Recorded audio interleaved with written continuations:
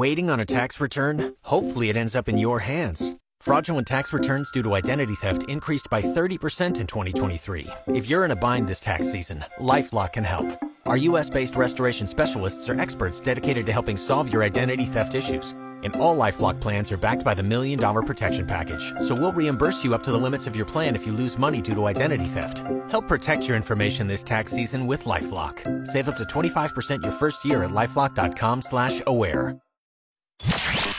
The Sports Cage podcast is brought to you by the Canadian Brew House. Order your favorite CBH menu items from the comfort of your home with Skip the Dishes. All right, and away we go on this Tuesday, and it's brought to you by our good friends at Saskatchewan Lotteries, the main fundraiser for over 12,000 sport, culture, and recreation groups. If you want to weigh in on the show, 936-6262 is the number to text, and our text line is powered by Capital Ford Lincoln, Saskatchewan's #1 Ford dealership. Lots going on today. NHL, a full slate. Arizona at Montreal, Dallas at Toronto, Vegas visits Winnipeg. That's a key matchup in the West. Detroit's at Edmonton. Oilers got to have that one. Vancouver home to New Jersey. We'll talk NHL hockey a little later on with Peter Loubardias in our Peter's Puck segment that we're going to do regularly on this show. Western Hockey League action, a game you'll hear right here on 620 CKRM after the Sports Cage with Dante DeCaria. Regina at Medicine Hat. Pats just out of the playoff bubble. They start a 5-game roadie tonight in the Hat. Moose Jaws at Brandon, Saskatoon at Red Deer. One of the CFL's most talented and charismatic figures over the last 2 decades is coming back home. Yes, indeed. Henry Burris, who was with the Chicago Bears and Matt Nagy's staff, is coming back. He's going to be an offensive consultant with the BC Lions, so we're in the process of lining him up for the show tomorrow. We were going to have him on today, but we've got a loaded show, man. So much to get to, including this. The March Madness tournament is starting, and I want to bring in my buddy Ryan Mashorek, who is a longtime employee here. He's worn a bunch of different hats, and he's wearing his hat backwards today as he's come in at the last moment to be my operator, and I thank you very much for that. I have compiled... Now, I'm not into the March Madness, dude. Like, I don't know. Me either. I mean, I'm into college sports because my kid's down there, but I'm going to go with Tennessee to be in the final against Gonzaga. My reasoning, Tennessee wears orange. I like the color orange. That's why the BC Lions are my second favorite team in the CFL. And Gonzaga, cool name. They're from the Spokane, Washington area. Broadcasting Pats games back in 2001. I was in Spokane. That's why I'm going with it. That's really my reasoning. I don't even know who to even take, to be completely honest with you. I don't think I've ever watched an NCAA basketball game in my life. Well, I like it better than the NBA, to be honest with you. I've soured on the NBA. But anyway, with that in mind, 936-6262. Let's fire up some interaction on this damn show, okay? It's new sheriff's in town. We want some texts. We want some calls. I need you to text. You're voting right now. Oh, so you're going to actually make me work today? Yeah, yeah, that's right. Well, I'll buy you coffee tomorrow. It's called the Tournament of Awesome. I've come up with 64 awesome things in life, okay? You will vote. We'll go bracket by bracket. Not today, over the course of whenever, right? Okay? So our first bracket, okay, on the NOD side, north of Dewdney. We'll have an NOD side and an SOD side, south of Dewdney. So, Mosh, you can weigh in here.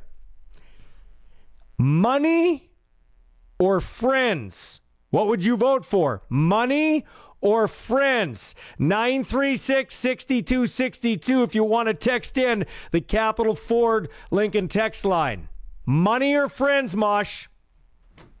Oh, you're putting me on the spot. Yeah, well, you are on the spot. Friends? Yeah. Yeah, you can't, when you die, you want to be surrounded by friends, not hundies. But it's the friends can throw the hundies in. Dude, I got to put two kids through college. I've got a divorce lawyer to pay off. And that has set me back big time. I'm picking the money. We're tied because I got my family. I like you, Mosh, but I don't need you. I need my family. I need my significant other, and that's it. I don't really need anybody else. So I'm taking the cash. Fair enough. So anyway, it's a 1-1 tie. We'll see who moves on to the next round of the Sports Cage tournament of awesome, all right? So money versus friends, 936-6262, the number to text. And like I said, all our guests come to you via the Western Pizza hotline, but you knew that. Dinner time, game time, anytime, a great time to order Western Pizza. Ask your local Western Pizza location about their specials. I was there. I can speak to it. I was at Spiro's Place, South Albert today for lunch with my father, Clinton Ball, and my son, Ethan Ball, and me, Michael Ball. We all share the same middle name. Oh, no, wait. My dad has a different middle name. That's terrible. What a terrible son.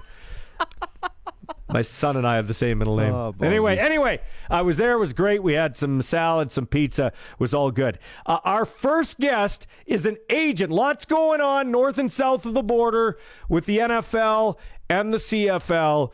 He represents, or partially represents, co-represents Alex Singleton. He used to play for the Stamps, then of the Philadelphia Eagles. Now he's a free agent, and he represents a bunch of players in the CFL. Of course, we're coming up on the CBA. It's Chris Lamberis joining us on the Western Pizza Hotline. Chris, thanks for joining us on the show. These are interesting times both in the NFL and the CFL. One of the guys that left the CFL for the National Football League and has done really well in the NFL is Alex Singleton. I don't think anybody's surprised by that, Chris. Just your thoughts on your client, a guy you co-represent. Yeah, Alex is a tremendous person, and I mean, he's a heck of an athlete. And as you noticed this year in Philadelphia, offering him to be a captain. So, I mean, that definitely speaks not only his capability to ball on the field, but also off the field and in the locker room. He's a great guy, stand-up guy. The teammates love him. So definitely you're going to get a lot of good attributes and characteristics from him. But as you saw, I mean, he's a freak. He plays sideline to sideline, not a stranger to get into plays and make plays. I mean, he's had pick sixes. He led the team in tackles, and the guy's just a hard-nosed player. How much does a guy like Alex Singleton, coming from the CFL, help open the doors for other players, either Canadian or American, that want to get the ultimate dream and play in the NFL? Yeah, it definitely does. And I mean, we see a lot of good CFL players make that transition to the NFL. And when you see a player do that, it definitely also adds legitimacy to it for other teams to look at what's north of the border. And that's even going beyond just the typical CFL to NFL transition. I think we're starting to see a lot of good Canadians playing down south in the NCAA. We see Chase Claypool and we see these other players that are coming up and making immediate impacts. So I think it's not a surprise anymore. It's not a shock when you see Canadians have a lot of success down there. What's interesting, Chris, is that they have this this new deal with American players who are playing, or for players playing college football, where they can make money off their image and likeness. But I don't think that's the case for Canadians. Am I right when I say that? That is correct, and it's actually a gray area. It's an area that I've been really working hard to find some loopholes. But long story short, it just comes down to more of an immigration policy in their visas, because Canadians are down there on student visas, and there's limitations for them to work and seek income while they're in the United States. So of the universities and the programs that I've talked to in the compliance department, they just don't want to take a chance on a player earning income from NIL, thus them losing their visa status, which then would make them unable to attend university and ineligible. So it is something that they are looking at, which is unique, is pro athletes go down on a pro visa, an O1 visa. There's a couple other options. So it'd just be interesting to see if regulations are going to change. Are they going to allow players to look at visa options that pro players are allowed to have, thus they can earn income, or is legislation just going to change to allow current student visas to earn NIL? But right now they're not allowed to, which is unfortunate, because I think there'd be great opportunity for a lot of the Canadians to capitalize on it. This is a NFL and CFL player agent, Chris Lamberis. Now, Chris, are you surprised? Here's the better way to phrase it. You're more surprised by Russell Wilson getting traded to the Denver Broncos from Seattle, or Tom Brady coming out of retirement? That's a good question. I was definitely surprised with Tom Brady. Honestly, I didn't expect that one to come out 2 months after. It was kind of interesting when his retirement came out, and it was kind of leaked, and I thought for sure he was definitely going to stick to his word and play, his X amount of years. What did he say? Till he was 45, he wanted to play. But Denver, I'm not surprised with that. I mean, I honestly think Seattle won that trade. I mean, they got a lot in return for him. So shopping him around and getting opportunity, I think, is a win for both ways. I think Russell's probably looking for a new chapter in his career and somewhere new and maybe somewhere where he felt he could be more competitive and maybe have a shot at winning. Yeah. Is that going to happen in Denver? I don't know, but tough to say. Yeah, so the LA Rams won the Super Bowl. It's kind of they're fighting for that market in LA. I don't know that they'll ever get it between the Chargers and Rams. I think they're still going to be further down the food chain in terms of sports. But the Chargers are making moves with big Justin Herbert on his rookie deal. That really is the recipe for success. You get that quarterback who's like a Matthew Stafford that's not earning the big bucks anymore, or you get one of those rookie guys like a Justin Herbert, or in the Seahawks case back in the day, Russell Wilson, when he wasn't making the huge cash, and that's how you win. Because I think the stats bear it out, Chris. If your quarterback makes almost 13% of the cap, you generally don't win the Super Bowl, and I think we're going to see that with the Green Bay Packers now and Aaron Rodgers. Yeah, I mean, it is tough, too, when you speak on the Green Bay standpoint. I mean, obviously Aaron Rodgers is worth that money or close to it. Did they overpay? But I mean, when you got an MVP and one of the best quarterbacks, you have to pay him for what he's done. Are they going to see that return over the next 4 years as he comes to the end of his career? I don't know, but he's put up the numbers, so it's justifiable. But I agree. I think you need that cap space. I mean, obviously your quarterback's your number one guy, and you need to have a really good quarterback. But you don't necessarily need the best quarterback in the league to win.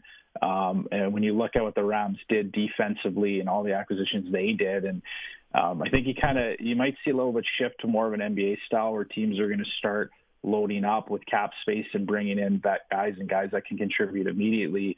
But that said, it's a lot easier to do on a rookie contract with a quarterback. A lot more difficult to do it when you got Rodgers at the end of his career who's demanding $50 a year. For sure. Chris Lamberry's joining us here, a player agent, both sides of the border in the world of football. Should we be concerned that we haven't heard anything about a CFL CBA? We're running out of runway here. I'm not too concerned with the CFL CBA.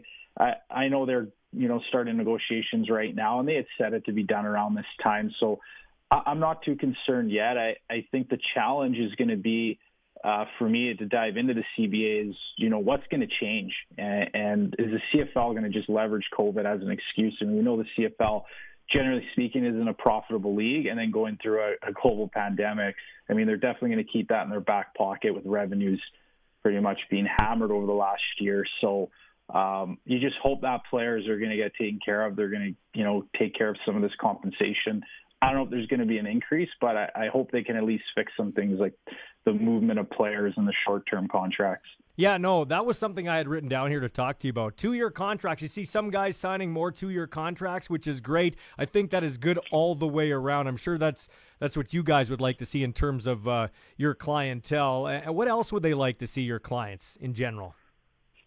Yeah, that's a main one, I think, is the length of contract. And obviously you want to get paid more. I mean, you can only get paid what the league makes and the revenue split and how that's going to look. But that is a big deal. I mean, a lot of these players have families and, they're set up in a community. It's very hard to do that if you're moving around every year to a new place in Canada, especially if you are American. So to me, I think that's going to be front and center is the length of contracts.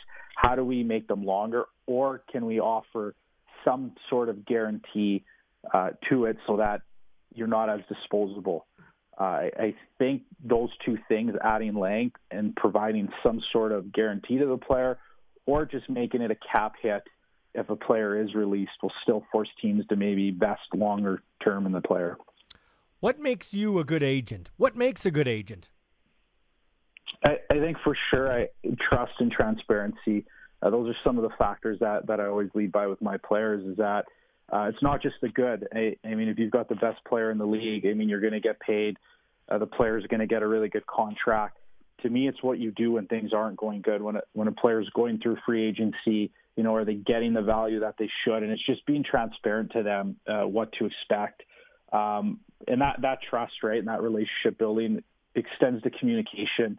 I'm always on my phone. I'm always making sure that I'm available for my players, and that I'm always going to have opportunity to provide them with legit, transparent communication. You're not going to just blow things up, trying to sell a client so they sign with you, and then when you onboard them, if that's not the case. So I think trust and transparency is very, very important, as well as what else can you do for the client. The agency I'm with, They'll Settle Management, we're a full-service agency. We've got a lot of clients through the Olympic Games, UFC, to even social media influencers. So we try and provide players with opportunity off the field that also transition to when they're done playing, can they use their pro platform to continue to earn them income or open up doors so that they have a future after football? Because we know it's a short future. It's a short career, especially in the CFL. You get guys that only play 1 or 2 years.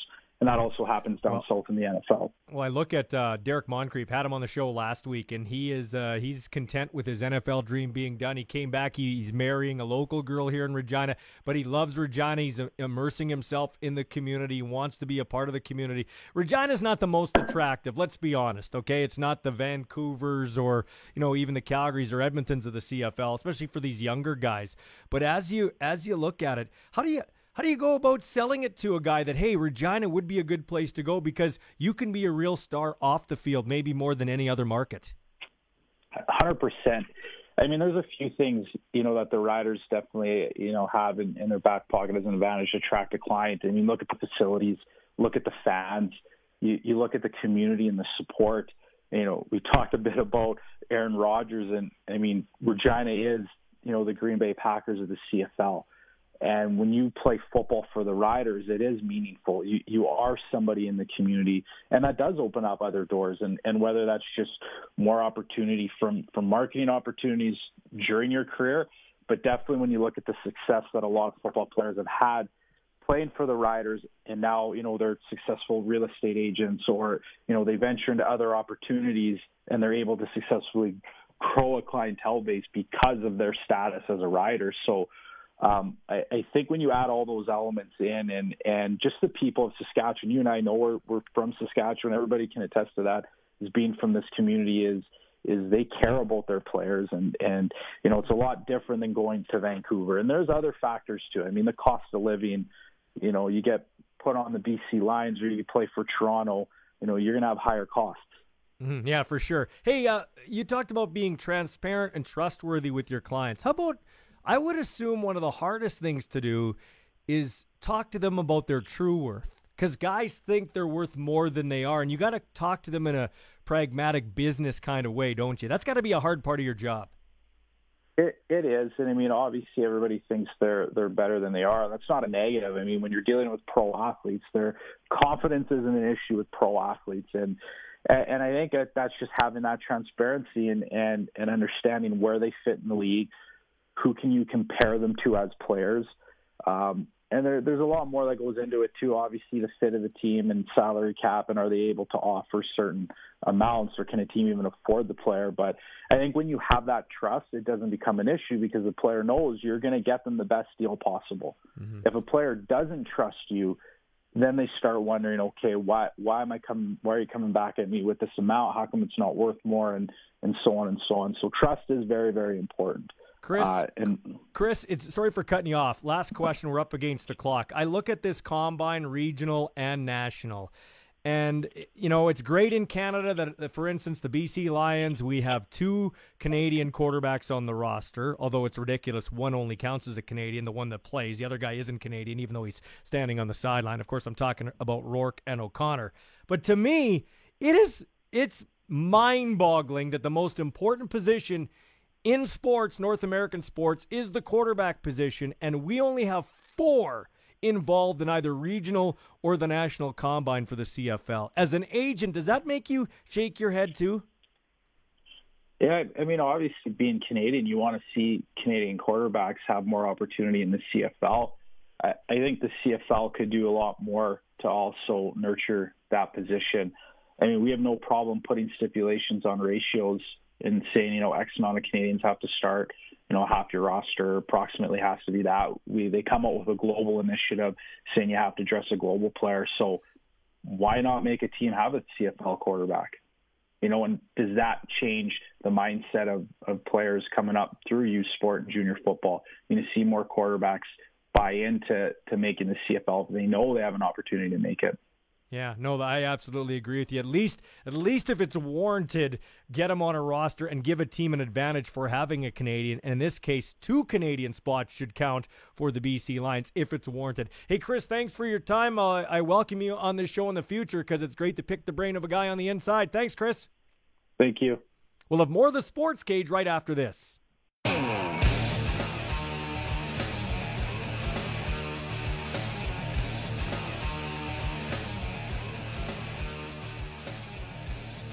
And the show is brought to you by our good friends at Saskatchewan Lotteries, the main fundraiser for over 12,000 sport, culture, and recreation groups. And all our guests come to you via the Western Pizza Hotline. If you want to weigh in on the show, we'd love to get your opinion on anything.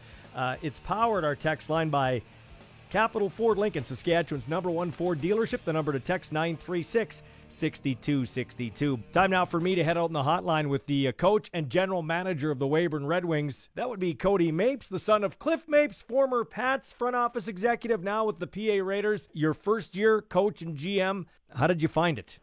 That was good. It's a big learning curve. Obviously, the off season has started a little earlier than we want, but we're set up pretty good here for the next 2 or 3 years. So we're looking forward to the years to come. What was the biggest eye opener for you?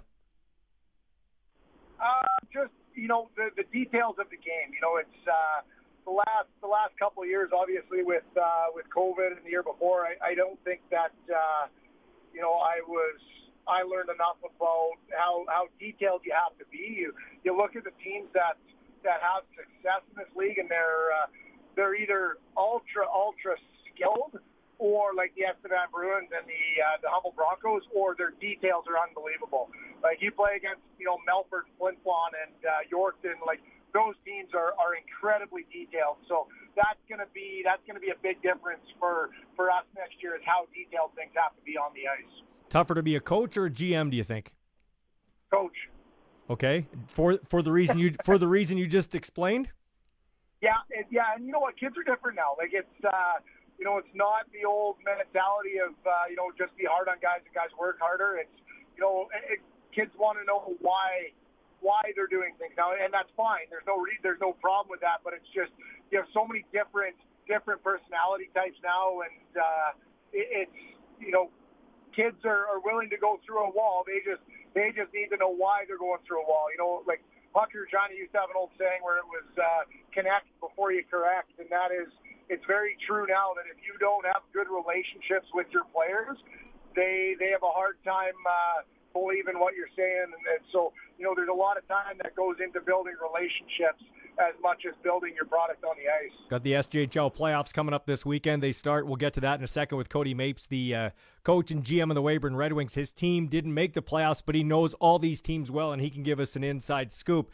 So, but you talk about that, connecting before you correct. You build kind of a relationship with these guys, and then in a lot of cases, you have to ship them off. That's tough, isn't it, to wear 2 different hats? Oh, absolutely. And, you kind of being around the WHL a little bit growing up, you kind of got to see, like, GMs keep an arm's length from the players at times. Not all the time, obviously, but, sometimes at the GM side, you have to make a little bit of a cutthroat decision, and it sucks when you're, the other half of your brain is the head coach, and you're letting a kid go that you don't want to. We let a kid go earlier this year, J.D. Hall of Yorkton. He's had a good year in Yorkton. It's good to see these guys have success, but a kid like that, like great kid, but he had an opportunity somewhere else, and so it's ones like that sucks. It's you trading good people away after you make such an effort to make sure you have good people in your program. Cody, what about when you send a guy like Bernie away, Braden Bernie, who is his family's tied into that community. He's a great off the ice ambassador. When you send him away, I know you send him away with the hopes that he does well in another league, but it kind of sucks too. Oh, that's the hardest trade I hope I ever have to make. He was kind of involved in it a little bit. He knew it was coming.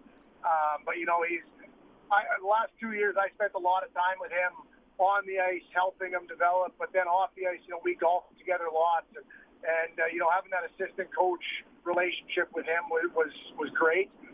But that's the hardest trade I hope I ever have to make. Kind of reminds me of when Josh Harding came back from World Juniors and Brent Parker had to trade him.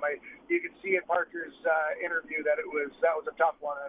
It's kind of always reminded me of that as I was going through the Bernie trade. Okay, you're my SJHL playoff expert. I couldn't ask anybody better, so let's dig into these series. Estevan at Notre Dame, Humboldt at La Ronge. I expect those to go as advertised. Humboldt and Estevan are the two best teams. Who's better, Estevan or Humboldt?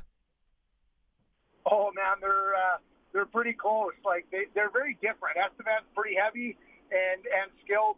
Humboldt will score 10 on you if you let them. But, I think that out of those two teams, I think Race Ramsey gives Humboldt a slight edge. Okay, cool. Now, Melfort taking on Yorkton. Let's talk about that series. That'll be an interesting one. You talk about details and a buttoned-up series. Does that have the potential to go the distance? It's going to be a series where I think 2 goals can probably win any game. Yorkton doesn't give up much. Melfort is one of the hardest teams to play against, and looks like Favreau is healthy now and playing in goal. So I mean, they're going to be tough to score on. It's special teams might be the difference there. If Yorkton can get their power play going, I think they got a chance to make it a long series. Flin Flon and the Battlefords in the other one. It's always an interesting thing to go into Flin Flon. I did it once in my life. It's like going into the Twilight Zone. You can't even explain to people how crazy it is at times. Just your thoughts on that series. Yeah, no, that Flin Flon rink is it's one of the best. Flin Flon's going to be good. Cal Shell's one of the best in the league in net. If Battleford's goaltending is healthy, they'll give him a run. But I got Flin Flon in that one. But it's again, that'll be a long one too. I think 6 or 7 for sure. Battleford has some young guys that they can really play, and if they get their mojo going, they're going to be tough to beat too. Do you still hate? Does Weyburn still hate Estevan and vice versa? You could say that, yeah. That's why you were quick to give Humboldt the edge. I like that. But hey, the big tourney, the Centennial Cup, is in Estevan. I would suggest, though, whether there's hatred there or not, it's a celebration of the league. It's great for the league to come together and put on a good show for the entire country.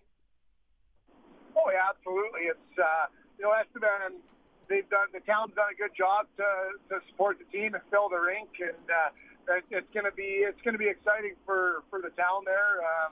But no, it's pretty exciting for the league too. I mean, we're probably going to have 2 teams there, and so we'll the league will have a good chance to play in a final and showcase how good the league is. There were talks that they might expand the tourney to 10 teams. Did that get kiboshed? I know I talked to Nolan Cole, the voice of the Estevan Bruins. He said he had heard rumors about that as far back as a month ago. Yeah, I think it's still rumors, but I know there's been some real talk about it. I just don't know. I don't know if anything's been finalized yet. I'm not sure. So my last question, and I do have a soft spot for this league. That's where I got my broadcasting start back in Estevan, traveling to all these leagues. It was always a league that still had its challenges financially. How is it through COVID? Because I always worried about the SJHL. To be honest, the government definitely helps.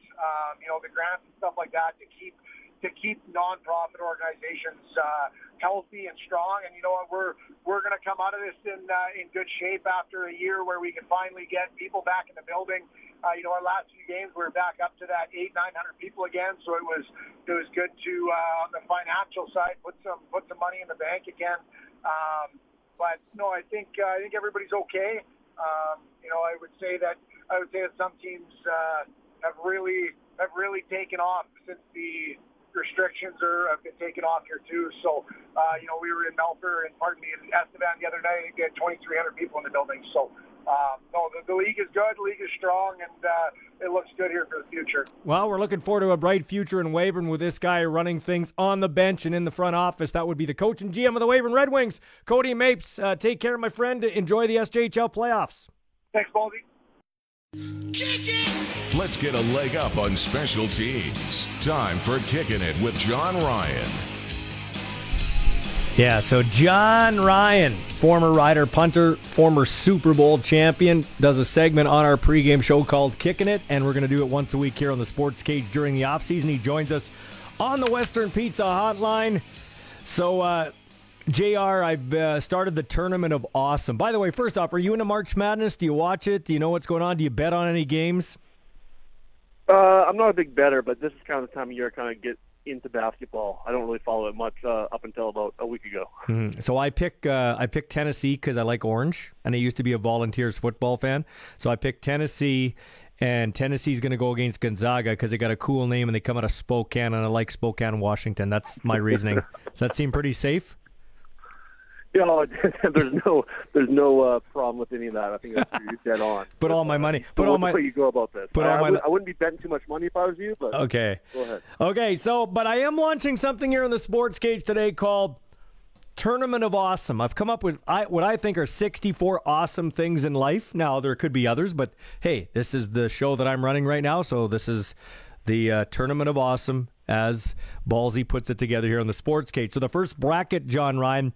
Money or friends? Where do you vote? Who's moving on? Well, I've had both, and I've lost both. So this is an interesting one, but without a doubt, it's friends. You know, I think that I've had a lot of fun with money in my life, but every time I think back on all the greatest experiences of my life, there was a friend right next to me. So definitely friends. That's a good way to put it. I picked money because I'm paying off a divorce. I got kids to put through college. The divorce has set me back a bit, so now I have a bunch of radio station T-shirts and coffee mugs. So as much as you are my friend, and I really do value our friendship, bye-bye, John. I'm taking cash, buddy. Well, hey, I understand. I think there was probably a time in my life when I had a lot of friends and very few cash, so I probably would have taken cash. Yeah. And now it's a little bit different stage in my life, but I understand where you're coming from. Well, who's kidding who, Ryan? If I have money, I have a lot more friends than I actually need. So cash, you'll get friends. I mean, that's one way. Yeah, but at that point, you don't have friends, you just have hanger-oners. We call them the NFL. Guys just hanging on to get those free drinks from the spill-off chicks. How many people did you play with like that had a big entourage, and you just knew that they were being dragged down? And did you ever have a conversation with the teammate? You don't have to name them, but did you ever have a conversation with somebody saying, "Hey, man, like, do you think this is smart?"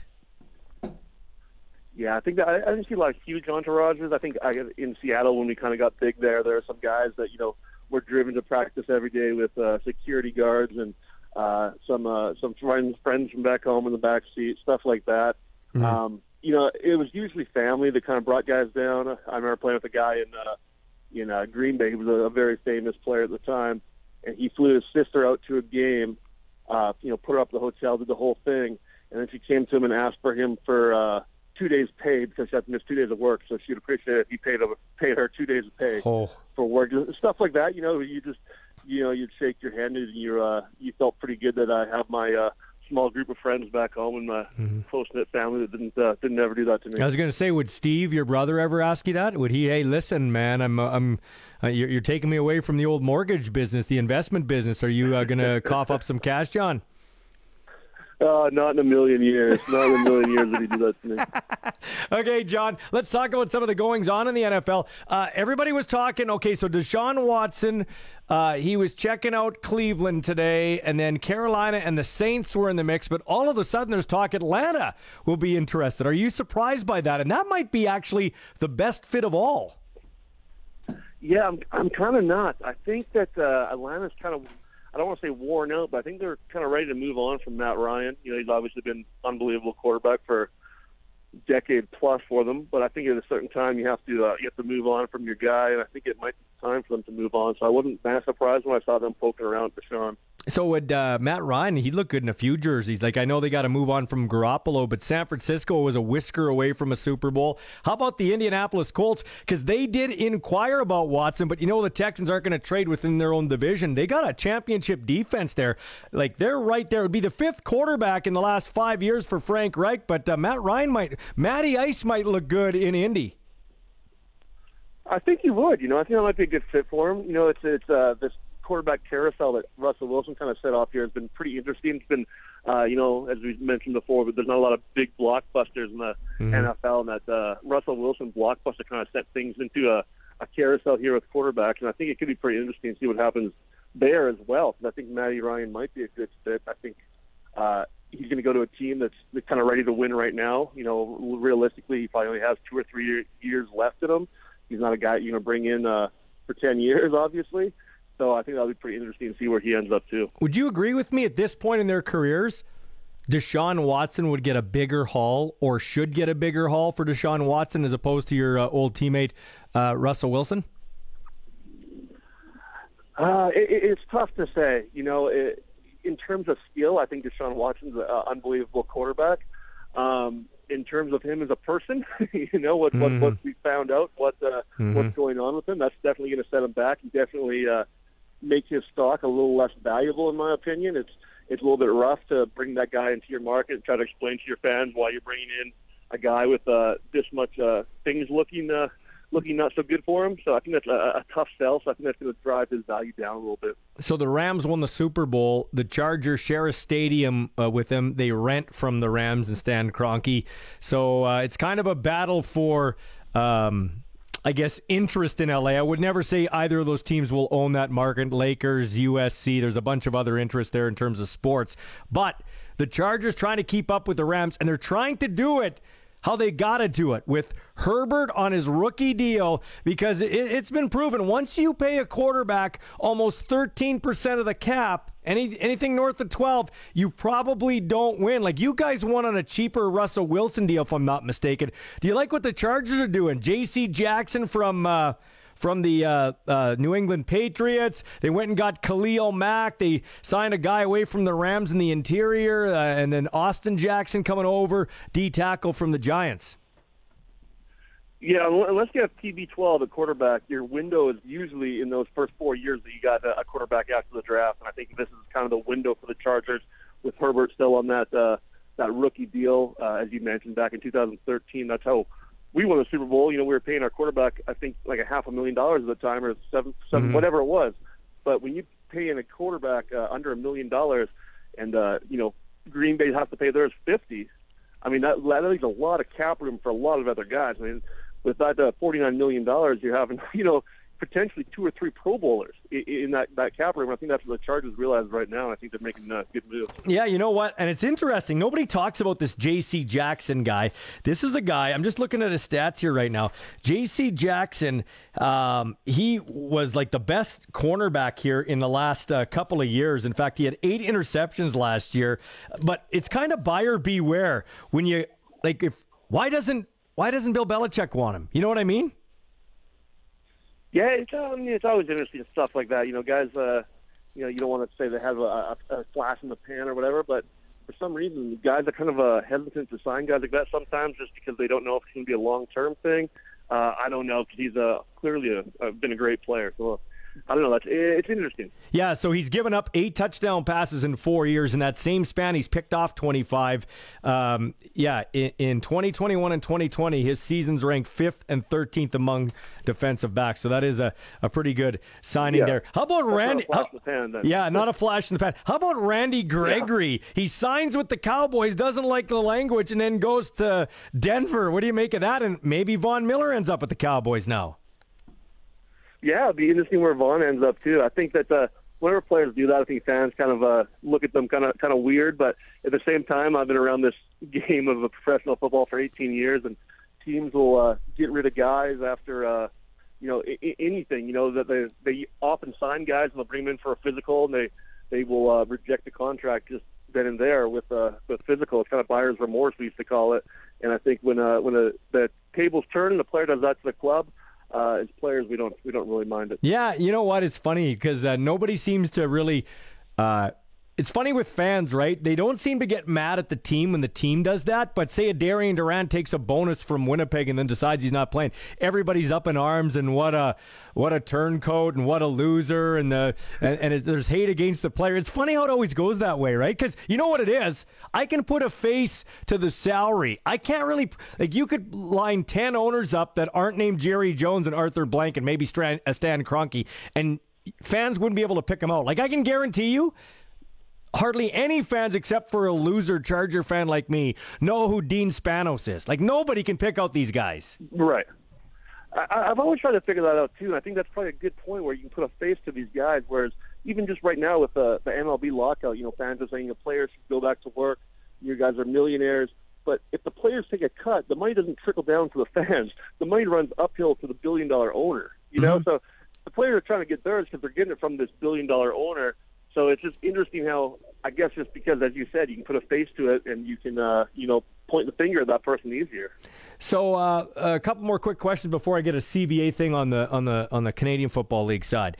Aaron Rodgers making big bank now. It's going to affect the Packers. Like, you look at Devontae Adams. He wants big bank. I don't know if they have enough money to bring Devontae back, how he wants to be brought back. And it's true, when you pay your money to a quarterback, you don't have a lot to go around after. No, I think it was $50 million was this new contract or whatever it was. When you take that big a percentage of the salary cap, it's tough to pay that many other players. You still got 52 other guys on the team that you got to pay, and with a league minimum of for a veteran it's over $1 million. For young guys it's whatever $500,000 or $600,000. It doesn't leave a lot left for those guys in terms of NFL standards. I know in the real world that's still a lot of money, but Aaron Rodgers often complained over the years that he doesn't have a first-round draft pick to throw to. It's tough to have a first-round, $10, $15 million guy when you're taking $50 million of it for the last decade plus. So it'll be interesting to see what they do there. But, yeah, it is a little tricky for that salary cap when you pay the quarterback that much money. John Ryan joining us here, kicking it with John Ryan, the former Super Bowl winning punter from Regina, Saskatchewan Roughrider grade 2. So it took 40 days for Tom Brady to get sick of his family. He's like, I'm done. I can't handle this. I got to get back to playing football. But it's funny. We joke, but like guys like you too, you played Canadian college, so it was a little different. But I know just through what my son goes through, and then what must be all the way up. Like from a young age, from about 18, you're told when your meetings are, when your classes are, when your lift is, when supper is, when you get on the bus, when you get on the plane, and that your life is structured for all those years. So even for a great like Tom Brady, he's like, okay, my wife's a supermodel. My kids are in middle school. I'm phoning a couple of buddies. There's nobody answering the phone. He's like, well, I might as well go do what I like doing. Yeah, it's interesting. I don't quite understand why he retired and came back. I mean, I didn't think there was any rush to announce his retirement. In the NFL, you don't report back with your team until like April 15th, around that time. And so for him to rush into that decision and retire, then come back before it was even necessary was pretty interesting to me. But yeah, as you said, since I was 18, I kind of had everything laid out for me. If you said Tuesday at 2:00, I could tell you exactly where I would be at any time, or give me any time of the week. I could tell you where I was going to be, just because everything is so set up for you in the world of especially. Was that tough for you? Was that tough? Was that tough for you, John, to make the transition? You got a bunch of balls in the air. Like you got a clothing company, you got baseball teams. You're doing a lot. Was it tough for you? Is it tough for you, or you just knew, hey, I got to stay busy, so I got a lot of interest outside of the field? Because no offense, but you'd think Tom Brady could find something to do. Yeah, I'm sure he has some options. That's for sure. I think for me, I don't think I struggled with it for, still deciding whether or not I'm going to play next year, and I luckily do have some options. But even in the off season now, I kind of have to sit there the night before and I kind of write out my whole day, what I'm going to do, all the things I'm going to have to do, because that's kind of how I've always done it. I have to wake up at a certain time, get things done at a certain time, be at certain places, or I just feel like my day is unstructured.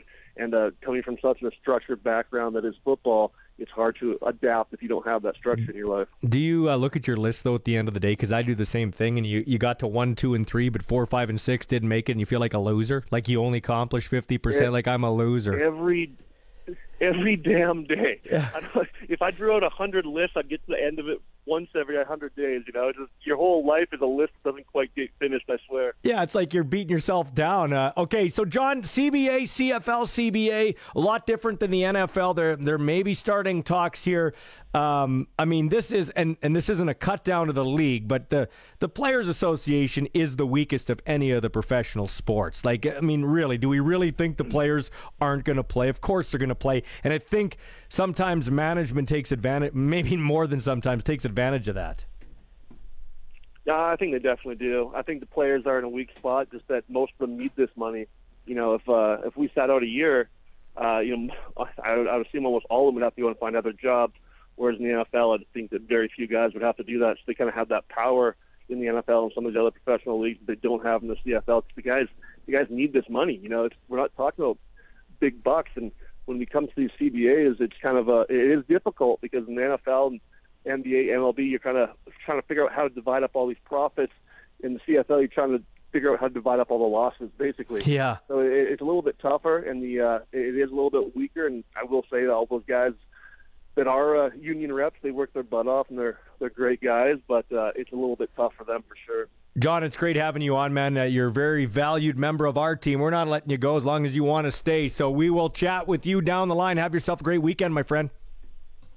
All right, buddy. Thanks for having me. That's John Ryan. Kicking it with John Ryan, football royalty here in the Queen City. When we come back, a sports ticker on 620 CKRM.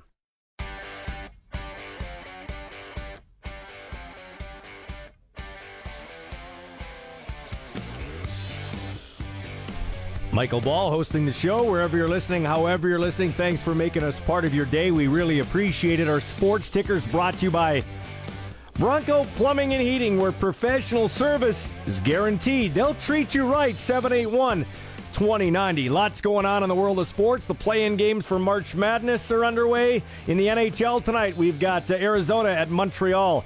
Dallas is in Toronto. Vegas visits Winnipeg, Detroit's at Edmonton, and New Jersey on the road in Vancouver. Our Regina Pats in Medicine Hat, starting a 5-game road trip that's going to really determine their playoff hopes. They're just on the outside looking in. Our pregame show starts, I believe, at 6:35 here with Dante DeCaria. Moose Jaws at Brandon, Saskatoon at Red Deer. Back to the NHL for a second. Couple of other notes. Anton Khudobin has hip surgery, so he will not play the rest of the year. Stars will probably hold on to Saskatchewan's own Braden Holtby in net. There was some talk they might move him. The Wild have acquired forward Tyson Jost from the Avs for center Nico Sturm. Now that what's that? Sorry, Ryan, you said in my ear? No, sorry. That trade will clear up $1.3 million in cap space because they did trade for Josh Manson out of Anaheim. And one of the most talented and charismatic figures to play in the CFL in the last 25 years is coming back home. Henry Burris, who was with the Bears in a supportive role on the coaching staff, is doing kind of the same thing here with the BC Lions this year. Offensive consultant. He'll be on the show tomorrow at 5:05. So Smiling Hank will join us. Okay, and I do want to mention our Tournament of Awesome. We'll talk March Madness a little later on. I'm not going to lie to you, I'm not an expert, but I am an expert in 64 great things in life. I came up with 64 awesome things in life, and we're asking you, as I just asked with John Ryan there, he picked friends over money. I picked money. It's all in where you're at right now. I asked on my Twitter page, at The Real Ballsy. You can also weigh in at Sports Cage. David Larson says friends. Roger Flair says friends. Jim Houseker says friends. Mark Freeze says friends. You can text us 936-6262. The number to text is powered by Capital Ford Lincoln. Who moves on to round number 2? It's the 64 awesome things in life, our awesome tournament on the Sports Cage. You got friends. I'm the only guy that's picked money so far. Don't I feel like one of those guys? It's all where you are in your state of life, man. I don't need I love my friends, don't get me wrong, but I only go home and hang out with my girlfriend and when my kids come over and go see my parents. Like, what? I don't have. So what you're saying is you have a hard time making friends. I'm a loser. We'll be back with more of the Sports Cage after the 5 o'clock news on 620 CKRM.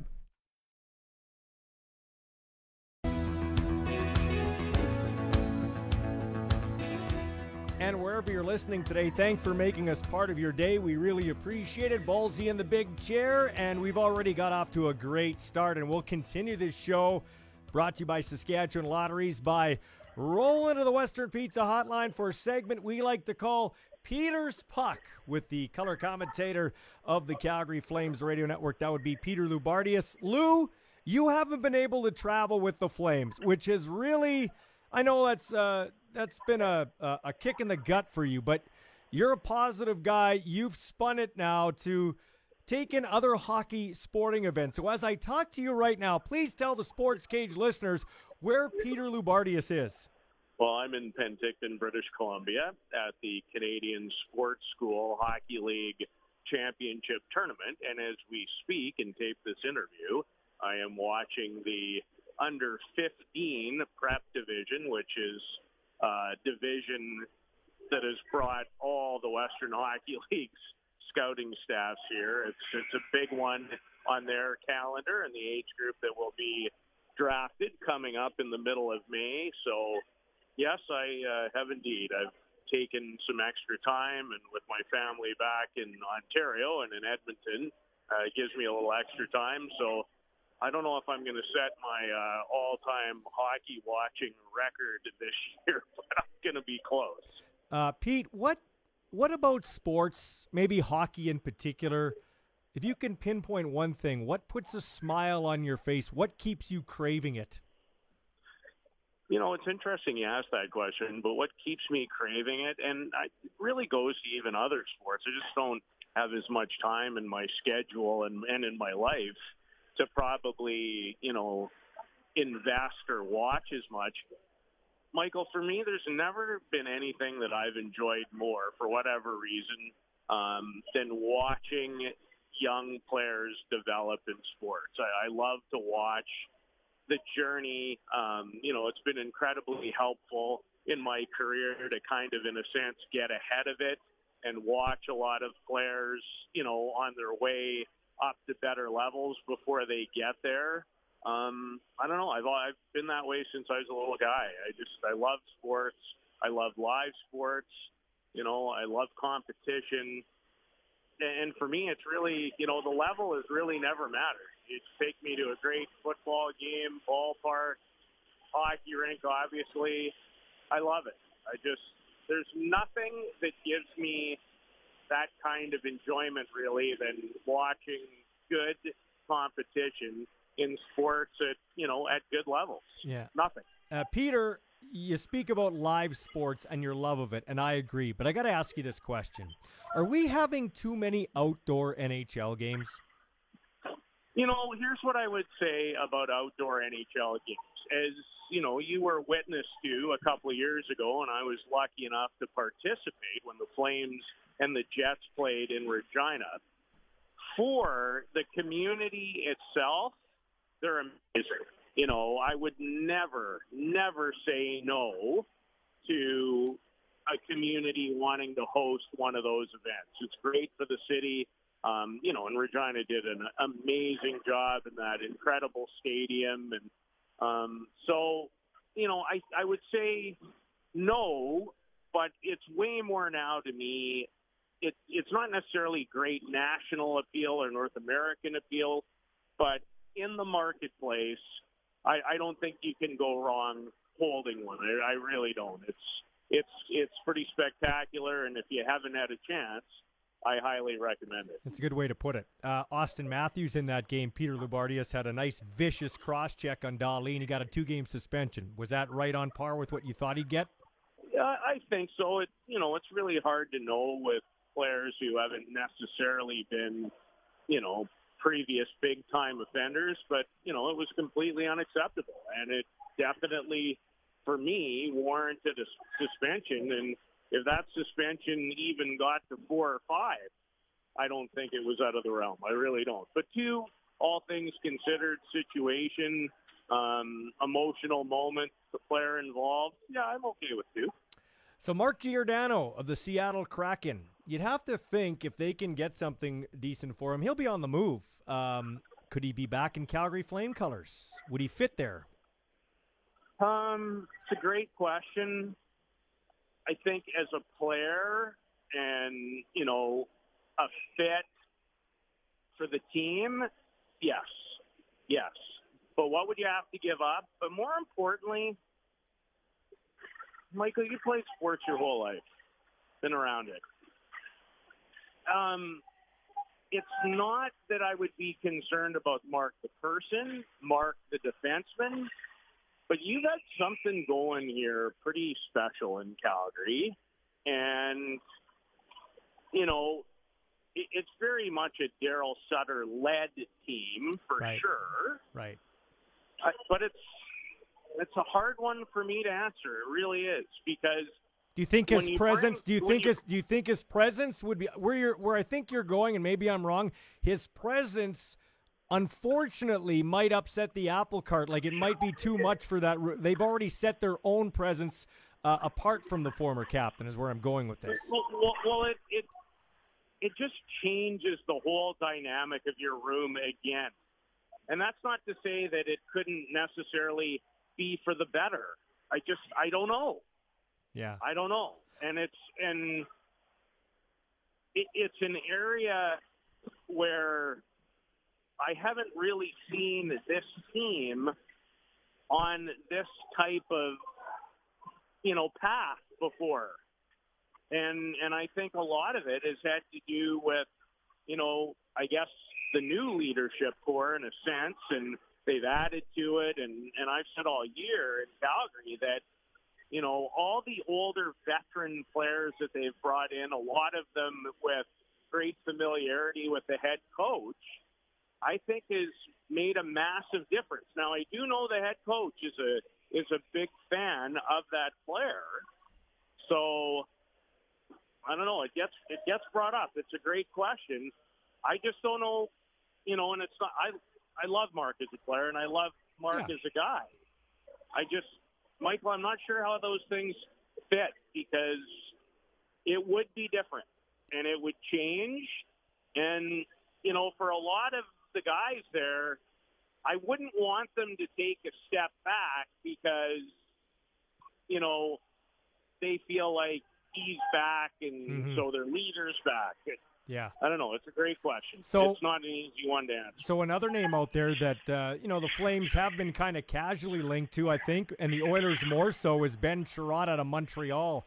Would that be a better ad? Would Calgary have enough to get him? Or do you think he could end up? I think he could end up north of you guys in Edmonton. Well, as a Flames fan, I sure would like to see that. I think Ben Chiarot's a terrific player. I think he was a massive part of Montreal's run. He's big, he's heavy. He's got some good playoff experience. I think he'd be an excellent fit in Calgary. I think he'd be a terrific fit for anybody right now who has thoughts of making a deep run. Those guys are hard to find. Yeah, it's interesting. Hard to play against Steve. Yeah, Edmonton is in kind of the same boat as Vancouver. Edmonton's a little bit better right now. Canucks, after a terrible start, have been playing real good hockey since Boudreau went there, and we've talked about that before, Peter Loubardias.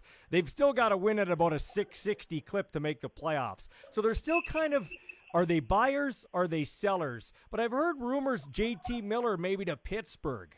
What do you think about that? Because that kind of player would really help the Penguins out, and depending what kind of mentality the Canucks are at in their stage right now, if they're going to go for it and go into the playoffs or set themselves up for next year. Well, I'd need a haul. If I'm Vancouver, I need a haul. And if I'm Vancouver, I would have a really difficult time moving him. He still has 1 year left in his deal. So if it was me, and I'm not sure that you wouldn't get more, I don't think there's any doubt that potentially even he wants a new deal, potentially somewhere else. He's an American-born player. Not to say that he hasn't enjoyed Vancouver. He's played incredibly well there. But I'd wait till if I was a GM, I'd be looking to make that direct deal prior to this summer's draft. Because I think you'd have a lot more buyers potentially, and I think it would give you a lot more options and wouldn't take away right now your best forward from a chance at getting into the playoffs. So, I'm not Jim Rutherford. I don't pretend to be. I never will be. A guy I have incredible respect for, won Stanley Cups.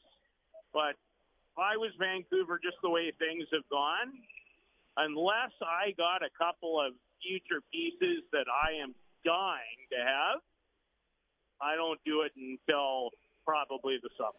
Okay, last question for you as you watch these young kids play hockey. Mm-hmm. I feel very grateful and very happy that I'm in media right now and I can go to Pat's games for free as much as I can, get to call the odd one too, and I get to call games involving Connor Bedard. Who's the best junior player Peter Loubardias has ever laid his eyeballs on? Oh, Michael. Let's see. You ask great questions always, but this one, that may be the hardest question you've ever asked me. The most talented junior player I've ever watched in terms of dynamic and explosive is Connor McDavid. Mm-hmm. The best junior player of this era I've ever watched is Sidney Crosby. And you're going to laugh when I say this, and I didn't like him very much growing up in Saskatoon, but one of the greatest junior players I ever watched growing up was Dale Derkach. Oh, the Rat. I love it. Yeah, the Rat. The Rat. Yeah, no, Yeah. he was great. But I mean, how many? I mean, yeah. That question's impossible because when you're as old as I am, I've watched them all. Yeah, no, you're old. Yeah, but okay, we can make fun of your age, but the reason I have you on this segment is you could talk NHL, but you could talk junior, you could talk the young kids like you're watching right now, you could talk university. I don't know if there's a guy that has his fingerprints on the game of hockey at all levels more than you. Lastly, about Derkach, the one thing about Derkach, I wish he would have came later because he would have had a decent crack at the NHL now, the way it's played. Well, he laughs, right? Because our good friend Kelly Rempel and I've spent several, few hours over the years talking to Dale, and he's an amazing guy to talk hockey with in the first place. But, I remember our first true visit, I said, you're like the best junior player I ever watched growing up. And he goes, here. Like, forget it. I couldn't skate. I couldn't do this. I couldn't. And I go, just stop, okay? Yeah. I started watching you when you were 12 at the Winnipeg Lions tournament, which was a tournament I was in the 11-year-old age group, and he was in the 12-year-old age group. He's a special guy. I think it would have been different.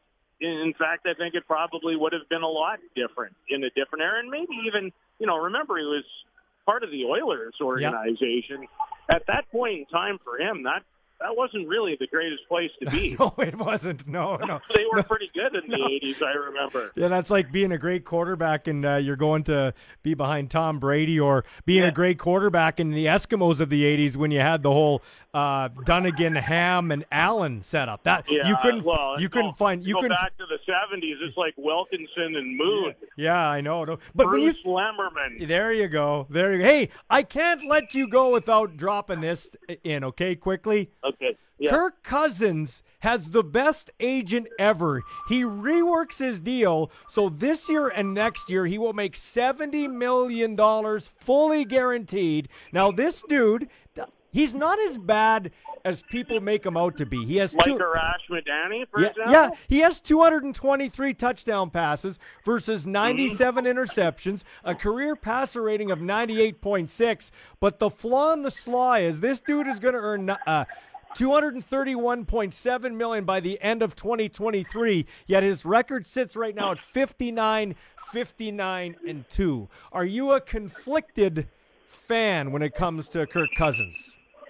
I'm a conflicted fan for sure, but I'd be more conflicted if I didn't think the Vikings had about 6 or 7 other key areas of concern that probably equally need to be addressed, like giving up 100+ points in the last 2 minutes of halves. Is that good? Kirk can't fix that. No, he but can't. No, I mean the guy. But you know what? Kirk Cousins is just truly one of those guys who probably, and you keep hearing things about this, potentially couldn't lead a 1-car parade, and always just gets good enough numbers. And because he can make every throw in the business, Anyway, my last point on Kirk is this. As much as the hatred for him goes, the Vikings have far greater issues in my mind at this point in time in their evolution. And is he still not a top 15 NFL quarterback? He's a franchise quarterback. He definitely is in the grand scheme of things. He is. Pete, thanks for this, man. It was another great edition of Peter's Puck. We'll talk to you next week.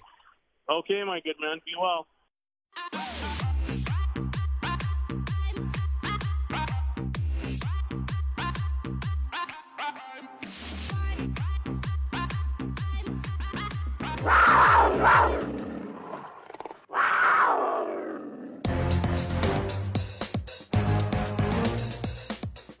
All right, this show brought to you by Saskatchewan Lotteries, the main fundraiser for over 12,000 sport, culture, and recreation groups. This is Ballsy in the Big Chair and all our guests, and I need guests to get me through this jam-packed show as we treat this like Ballsy and friends sitting in the locker room talking to some of the fine athletes in Regina and surrounding area and across the country for that matter. And our guests come to you via the Western Pizza hotline. Dinner time, game time, anytime. It's a great time to order Western Pizza. Ask your local Western Pizza location about their specials. In fact, I was at Spiro's fine establishment, South Regina, South Albert, just this afternoon with my family, so I highly encourage it.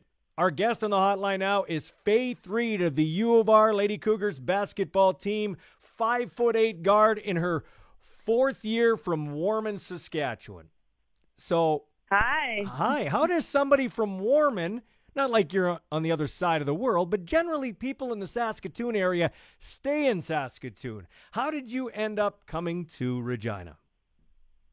Yeah, so a bit of an interesting story there, I guess. I had a pretty bad knee injury. I tore my ACL there in my grade 11 year, which is kind of like right in that recruiting window.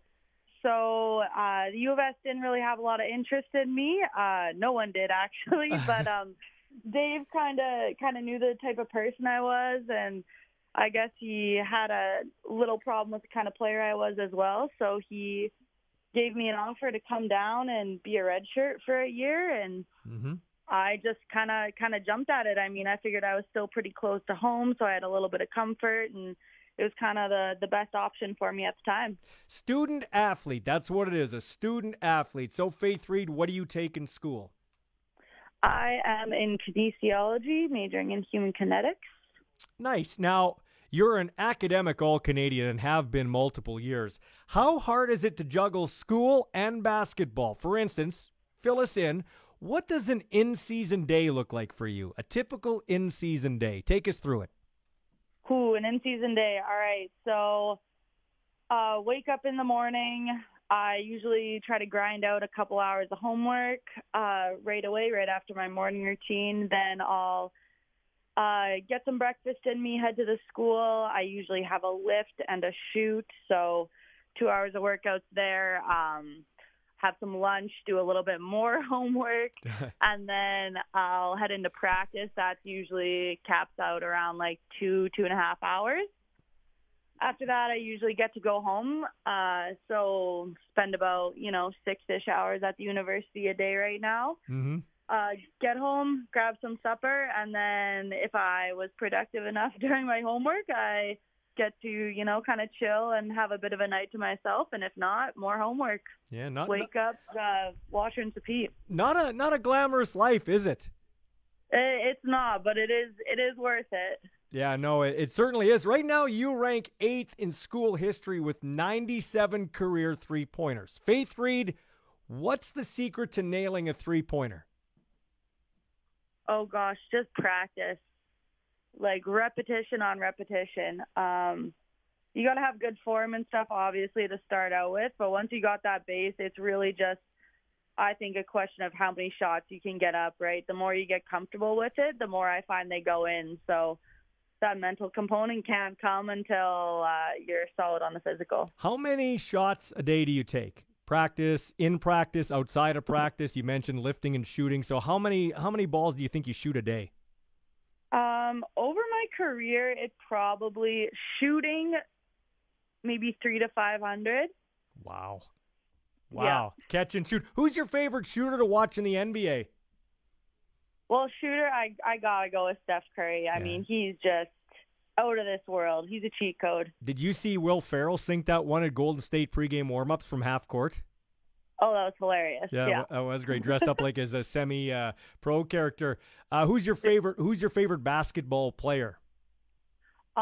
This year, I think is probably DeMar DeRozan. He is just changing the game up totally right now. He's got an insane way that he's playing, so he'd be my favorite player right now. This is Faith Reed from the U of R Lady Cougars basketball team getting set for their own playoff championship tournament here this weekend.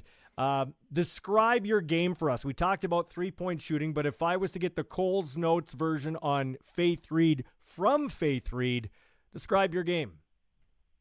I would say, well, obviously, an outside shooting presence. I think that I try to think the game through. I think I'm a very methodical player, so I will try to kind of be a court general as well, making sure that I'm looking for holes in the defense and kind of adjusting on the fly with my team as we go. So outside presence, a bit more of a background in the defense possibly, but I try to just honestly go out there and work as hard as I can every single play and communicate with my teammates well, and that seems to kind of define my game. You sound like a great leader, and you're definitely a good communicator. Two more quick questions for you, Faith Reed. What can you tell us about the Winnipeg team you meet first Friday in Saskatoon in that championship tournament? Yeah, I mean, they're great. All props to them. They're a good team. They have 3 Canada West All-Stars on their team, one a former teammate. We know they're good. They bring a lot to the table, and they're a very energetic team. So we got a big job ahead of us, but we also have played them 5 times already, So both of us are going in. It's going to be interesting to see the strategy that we each take into this game, just because we have played each other so many times, whether we're going to try to throw some new stuff at them or not. But I think bottom line, it's gonna come down to who wants it more, right? We both know that we have to go in there grinding as hard as we can, because neither of us are going to let up. Okay, lastly, Faith Reed, are you into this March Madness at all?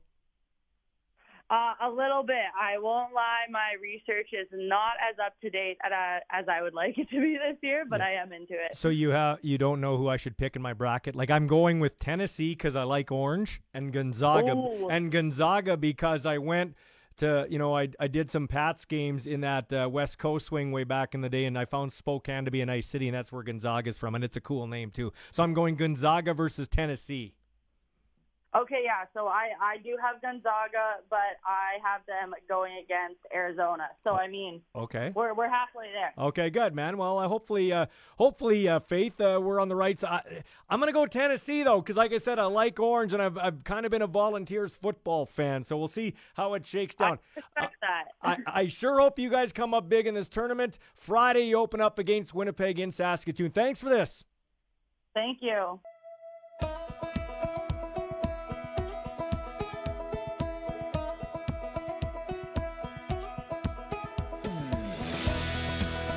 And wherever you're listening, thanks for making us part of your day. This show is brought to you by Saskatchewan Lotteries, the main fundraiser for over 12,000 sport, culture, and recreation groups. All our guests come to you via the Western Pizza Hotline. Our text line 936-6262, powered by Capital Ford Lincoln. And when we talk to this guy, as we rattle off the sponsors, Glenn Suter segment always brought to you by Quality Tire with 10 locations across Saskatchewan, qualitytire.ca. I'll get you to weigh in here, Suits. I think I know how you're going to go with this, but Jim Mullen, actually, Football Canada, lives out in your neck of the woods. I'm doing the totally awesome tournament bracket instead of March Madness, so I just picked 64 awesome things in life, or what I think's awesome things in life. The first bracket is money versus friends. Jim said money. He lives on the island and he has cats, so he's going with money. He's picking money. I picked money too for different reasons. Money or friends, Glenn Suter? Friends, not even. Yeah. Don't even have to think about it. Yep. Do not even have to. Well, let me put it differently. Teammates. There you go. Okay, I get it. And that includes your family. Your family is your number one team. But I would say, your family and teammates, because you can adjust how much money you need. Yeah. It's true. It's true. It's true. See, you slip one in on me there, Suits, because you changed it up to teammates, and if you include family, well, then I'm picking family. But I only hang out with family, my significant other, who I consider family, and so I really don't like. You're my friend. I like you. We have a great time together, and so I don't want to be rude to you. But if I had to pick in my situation, I'm taking money. I am. I'm sorry. Not gonna lie to you. I'm taking cash. So anyway, yeah. The folks. Well, yeah. What? Go ahead. Yeah, I was just going to say there's nothing wrong with that, man. I mean, it depends on how much you need it, I guess. It's in some cases too, and where you are in life. But I give me friends. Even if you take family out of the discussion, give me friends, someone you can hang out with, go fishing with, that kind of thing. Give me that over money. I can live in a small little hut somewhere. I don't need much. So Suits is the tipping point. So Friends will move on in the awesome tournament. We'll get to the next matchup tomorrow. Okay, quickly before, I want to talk CFL quarterbacks. We're running a little behind here, but I do want to get a comment. Speaking of quarterbacks, Smiling Hank's back in the league with the British Columbia Lions as an offensive consultant. He will join us on the show tomorrow here on the Sports Cage just after 5 o'clock. That's nice to see him back in the league. Yeah, I love it. And the guy who's going to benefit most is Nathan Rourke. Yeah, and Michael O'Connor. Yeah. I mean, those are two quarterbacks that can just, do their impersonation of a sponge and just soak it in and just, everything and all the experiences that Henry Burris, Smiling Hank has had in so many different teams and offenses, and including the NFL and the Chicago Bear experience, and then bring that to Vancouver and help those young kids out. I think it's great. Yeah, it is awesome. And Henry Burris comes in there. Who did you soak up information from when you were coming up? Well, Terry Irvin as a teammate and Ken Hinton were the corners in our secondary in my rookie year. And those two veterans had been around, I want to say 7 or 8 years at that point. And so just seasoned vets and that secondary, with Fran McDermott as one of the halfbacks. I mean, we were a tight group. We would hang out together after practices. We'd have our nights where we'd throw dice or play cards or whatever for fun. But Terry Irvin, in crucial moments in games in my rookie year, when you could see the panic in my eyes, he would walk over and just take me under his wing and say, no problem, just stay back in the middle. The ball will come to you. What's sad, Suits? I think I remember all your numbers. You're 27. I believe Ken Hinton was 28.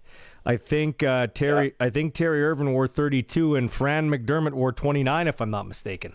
That's correct. Crazy. That's correct. And what about Steve Johnson? Johnson, the other halfback. Oh, Steve, I can't. Yeah, I remember the name. I'm sorry, I could only go. I want to say 17. I was going to say, I thought it was a Joey Walters kind of number. That's what I thought too. Yeah, absolutely. This is Glenn Suter joining us, former Rider Great lead football analyst in the CFL. Okay, so the list of salaries is out for the quarterbacks. Of course, we know that Zach Collaros of the Winnipeg Blue Bombers has the highest salary at $550,000. Hard money. A comment from you on each of these quarterbacks. I guess my comment to you and get your response is, what a turnaround for this guy from the three plays into the season with the Saskatchewan Roughriders in 2019, and that's really where Cody kind of came onto the scene. Are you surprised by this? If I was to tell you in 2019 he'd be the highest paid quarterback in Winnipeg, would you be buying that? No, I wouldn't be surprised, because when he was healthy back in his Hamilton days, we could see the potential. And then it was a real tough sort of lesson in perseverance for Zach. And then he emerges on the other side as a back-to-back champion. Well, I guess you can call him back-to-back with the missed year. Yeah. But, I would say this is a salary. Well, salaries aside, because the money is all relative. Let's talk about the guy, and I would say the message that the organization has sent to Zach here is that we will reward excellence, and in the most important and toughest position to play in sports, if you lead us to a championship, you'll be rewarded for it. And that would be the message I say Winnipeg sent him. Yeah, no, that's a good point from Glenn Suter. Number 2 on the list is Cody Fajardo. Now, his salary dropped from $509,000 in hard cash to $467,000.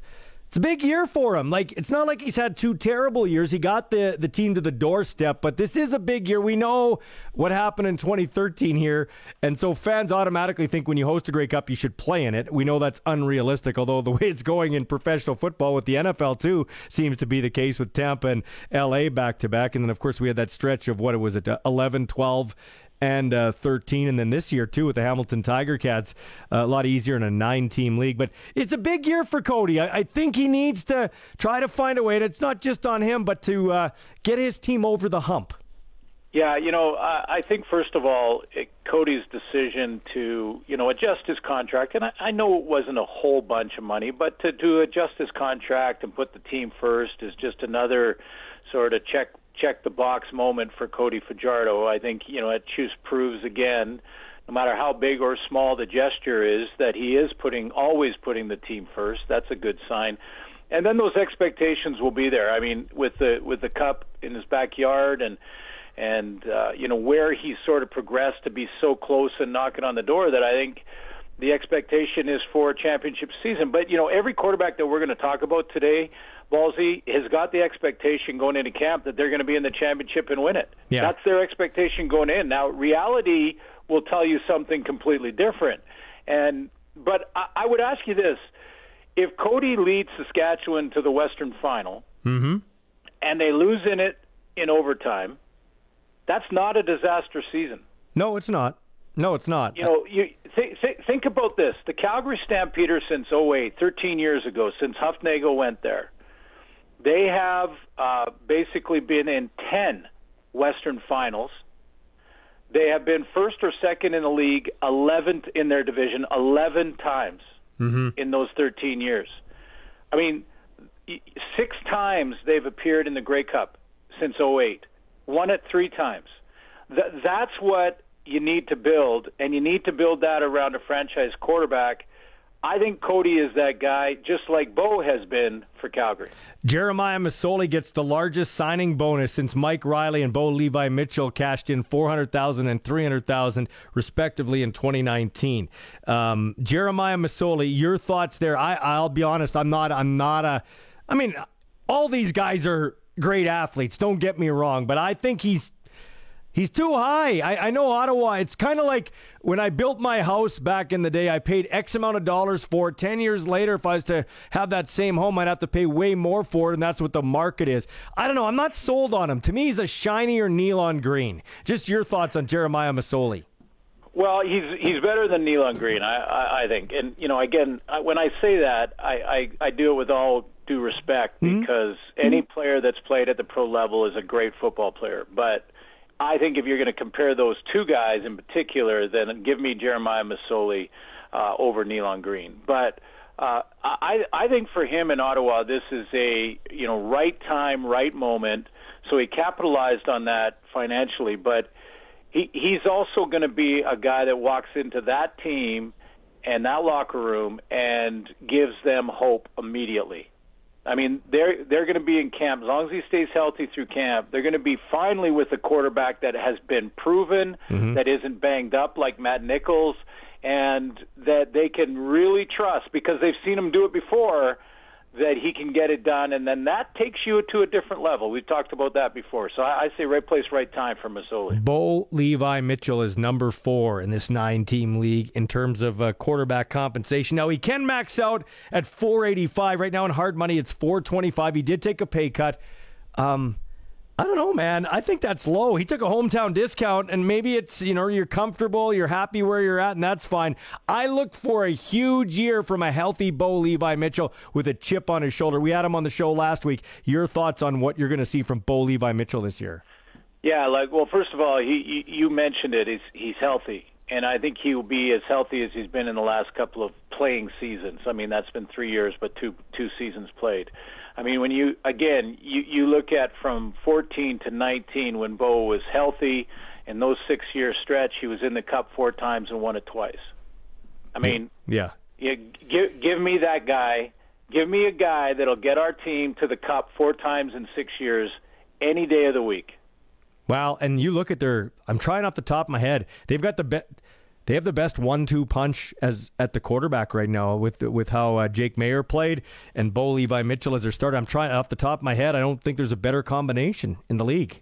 Well, and keep in mind that Bo, through those 6 years and four Cup appearances, had different receiving cores, and sometimes you could probably rank the O-line in Calgary bottom of the pack at times. Mm-hmm.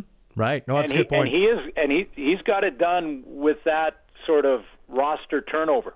Yeah, no, that's a very good point from Glenn Suter, the lead football analyst in the CFL on TSN. We'll break down the...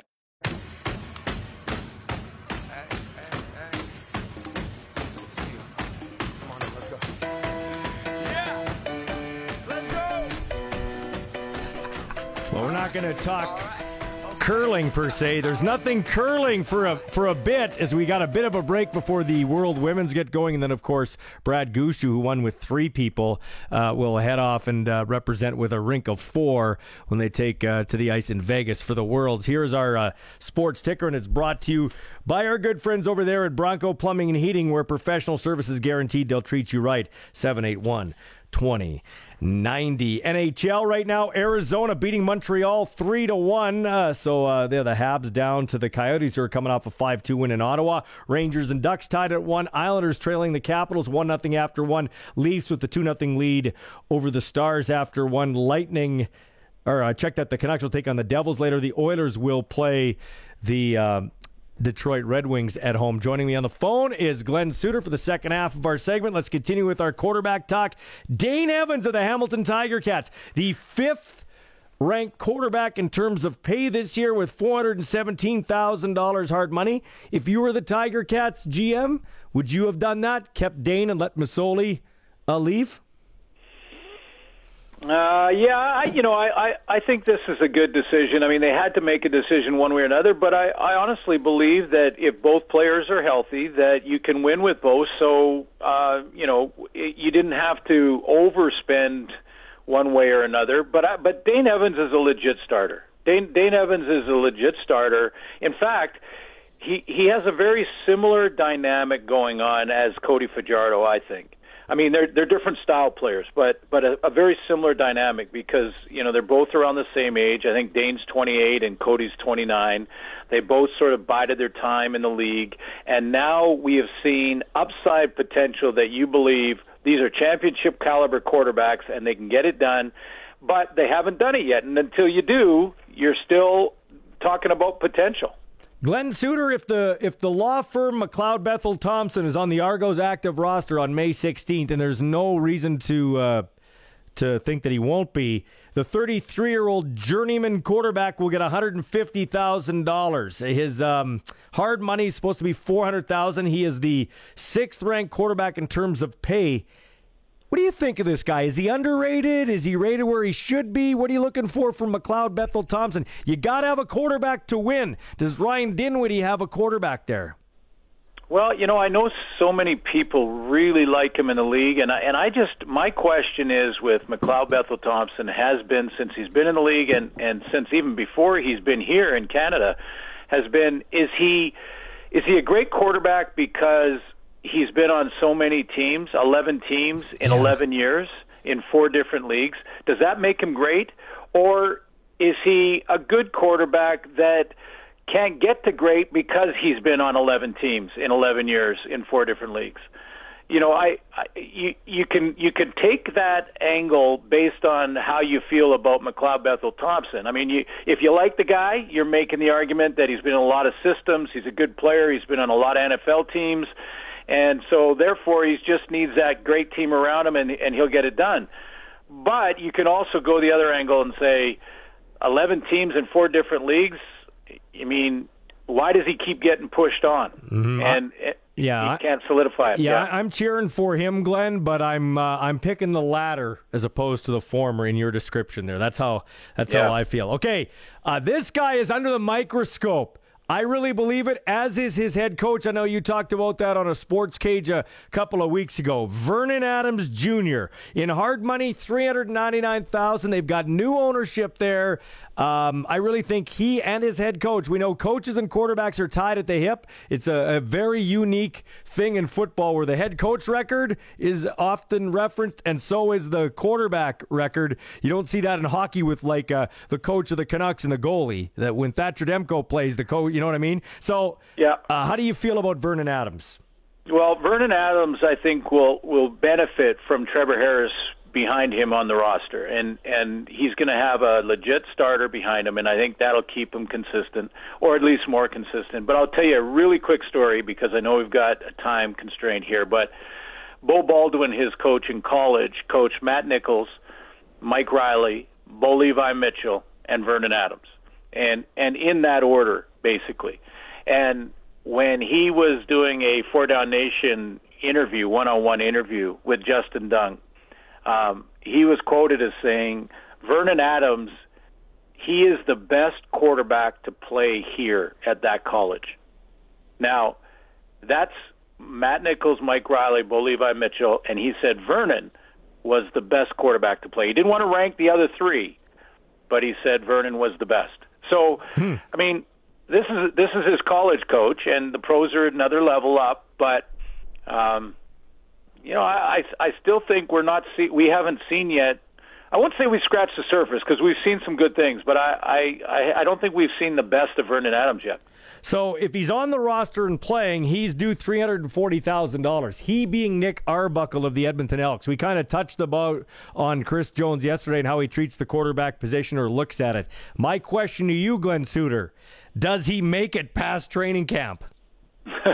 Yeah, I don't know, because Chris Jones is so unpredictable when it comes to quarterback management. I mean, we talked about this yesterday, but let's put it this way. If after about a week of camp we are hearing about nothing about Nick Arbuckle and all about J.T. Barrett out of Ohio State, who is a 2015 national champion, then the writing will be on the wall. I mean, this is going to be Ohio State probably on reputation alone, and which would be unfortunate if Nick Arbuckle is the best quarterback in camp. And you know where I'm going there. I mean, again, is J.T. Barrett the next Andre Ware, the next Troy Smith, the next Johnny Manziel? Is he that guy, or is he going to learn the CFL, use his skill level to excel in the CFL with all the different rules and changes?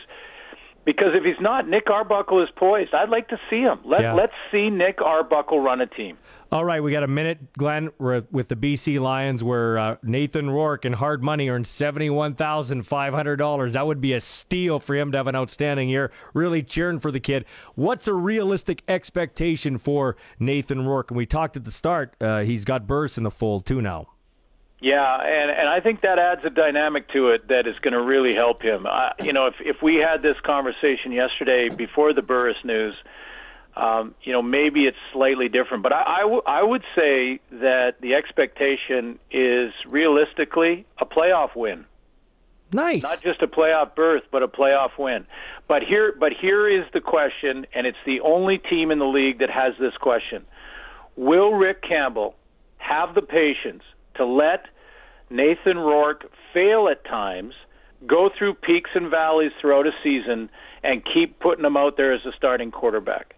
Yeah, that's because if we don't get the answer to that, Ballsy, like if the answer to that is, well, we'll give him a game and a half, and if he's not like lighting it up, then we're going with the Ohio State backup.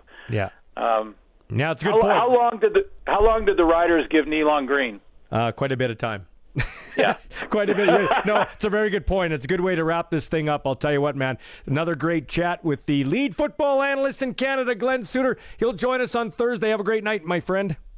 Okay, thanks, Baldy. That is Glenn Suter on the Western Pizza Hotline. When we come back in the other side of 6 o'clock news, we'll speak with Arash Madani of Sportsnet and put a bow on this puppy. We're going to tell you, I already called it, but we'll check in on the text and see if people are picking friends over money or money over friends in our Tournament of Awesome. It's the Sports Cage for Saskatchewan Lotteries on 620 CKRM.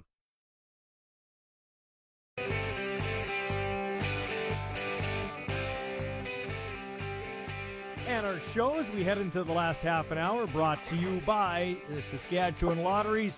Saskatchewan Lotteries, the main fundraiser for over 12,000 sport, culture, and recreation groups. And you know by now, when we have a guest, they are coming to us via the Western Pizza Hotline. I had lunch there earlier today at Spiro's Place, South Albert. What a great, great place. My son and my dad, we all went. Okay, time now to talk to our friend Arash Madani from Sportsnet. And anytime Arash Madani is on the show, it is brought to you by Smart Investing Solutions. Be smart with your money. Call Brian Golly at Smart Investing Solutions, 546-2533. Arash, we'll get to baseball in a second, but, we are in the thick of the off-season for the NFL, and this week in particular with free agency and the window to negotiate with other teams. Deshaun Watson meeting with the Cleveland Browns. Apparently we're all thinking, too, that the Panthers and Saints are in, but now the Atlanta Falcons are in, and a lot of people are saying this maybe makes the most sense that he goes to Atlanta. Just your thoughts on that, and then where does Matt Ryan go? Michael, if you look back over the last 6 years, top 3 quarterback salaries, take-home money, Aaron Rodgers, Kirk Cousins, and Matt Ryan. You would never have thought Matty Ice would exist in that mix, but there he is. It's the Watson thing is fascinating because it became very clear that Houston didn't want him in the division. The Colts had reached out; they have some interest. And I know that Atlanta has interest. I know New Orleans needs a quarterback, but to me, Carolina's owner has been the most aggressive through all of this about wanting a franchise quarterback, about wanting to turn things around. He's invested $2.5 billion into this thing. I actually think that still, to me, Carolina makes the most sense for Watson from a quarterback standpoint to land there. Yeah, that's a good point. And one more football note before we move on to baseball. The L.A. Chargers are battling the L.A. Rams for, and I don't know if it's much of a battle, but they're trying to stay relevant now that the Rams won the Super Bowl. And, of course, they're a tenant in SoFi Stadium for or with Kroenke being the owner there. But they're trying to go after it here. Justin Herbert on a rookie deal. They're making some swift moves on the defensive side of the ball. Your thoughts on what the L.A. Chargers are doing? When J.C. Jackson is getting $82.5 million in free agency as a free agent corner from New England, that's when you know that the Chargers are in win-now mode and that the Chargers are absolutely taking advantage of the last season before Herbert gets the big quarterback money that's going to gobble up a bunch of the cap in order to go for it. I mean, look, think about where the Chargers are, Michael. You mentioned they're sharing a stadium with the Rams. So it's not just that they're competing against Kansas City and now Denver with Russell Wilson and the Raiders that just got into the playoffs. They're competing for eyeballs in that same market, in that same stadium that's about to put a banner up in the rafters. So, the Chargers have never been – I shouldn't say never. They have not been embraced by L.A. yet. They have no history in L.A. There's still to many people the San Diego Chargers. So at a time when the Rams come in and almost immediately win a championship, the Chargers need to make some noise and in a hurry. And because of their structure of salaries with where Herbert is now, they're absolutely going for it. Well, the Toronto Blue Jays are a team. When I saw the deal get done, and we're going to see baseball, and that's great. You look at the expanded playoffs, Arash Madani, and that would seem to be right in the Blue Jays' wheelhouse, so to speak. Well, I'll tell you this, Michael. I think the Blue Jays are the favorites to get into the playoffs even before the expanded playoffs. Matter of fact, to me, the Blue Jays, believe it or not, are not just the AL East favorites ahead of Tampa, the Yankees, and the Red Sox. To me, the Blue Jays are the favorites to win the American League. And you're saying to yourself, well, what are you talking about? They didn't even get to October last year. Well, Michael, think about what they have returning. Vladimir Guerrero, from an offensive standpoint, Guerrero, Bichette, Teoscar Hernandez, back-to-back Silver Slugger Award winners. But they have 3 players making north of $100 million in their contracts. They just brought in Kevin Gausman, another pitcher. They just extended Jose Barrios, who they added at the deadline, and is going to be the ace of this rotation. He's making more than $100 million. And almost forgotten in all this is that George Springer, the former World Series champ with Houston, is now healthy, is now back in the mix, and he can add some pop. Okay, the Blue Jays need some, there's a question mark at third base and maybe backup catcher. Who's going to play second? Yeah, for sure. But there's now talk that Kyle Schwarber is going to be in the conversation. I just see a lot of offense, and I finally see a real starting 5 rotation in Toronto. Yeah. Do you have any intriguing storylines as we've got training camp underway? Well, Vlad. I mean, Vlad still is it. I mean, a finalist for AL MVP last year. He would have won in any other year except Shohei Ohtani did something we've never seen before, pitch and hit 40-plus homers. And Vlad right now is top 3 in AL MVP. Mm-hmm. The AL MVP, if you want to make a wager right now, he's paying 4-1 behind just Ohtani and Mike Trout. So how will Vlad take that next step? Michael, look, you and I are both very Canadian. We love to wave our maple leaf and hold our passport close to us. Jordan Romano became the 9th inning guy, became the closer last year. A dude who as a kid used to come to the Rogers Center at Skydome to watch the Blue Jays play. He's from suburban Toronto. Can he really establish himself as the 9th inning guy? The Blue Jays missed the playoffs last year because their bullpen blew too many games. I'm interested to see what a different bullpen, a shored-up bullpen, is going to mean in the 7th, 8th, and 9th innings especially. Can they shut it down? Can they get it done? Because they didn't last year. In the early part of the season, that cost them the playoffs. Can things change this year? To me, these are among the big questions. Arash, my Padres can't have anything nice. Fernando Tatis on the shelf for 3 months. Besides the fact it's on my team, the game loses a great star for probably 3 months with a broken wrist, and it's not the first time it's happened to somebody like that. But man, that guy, 42 homers last year with a wonky shoulder. Now he starts in the worst possible way.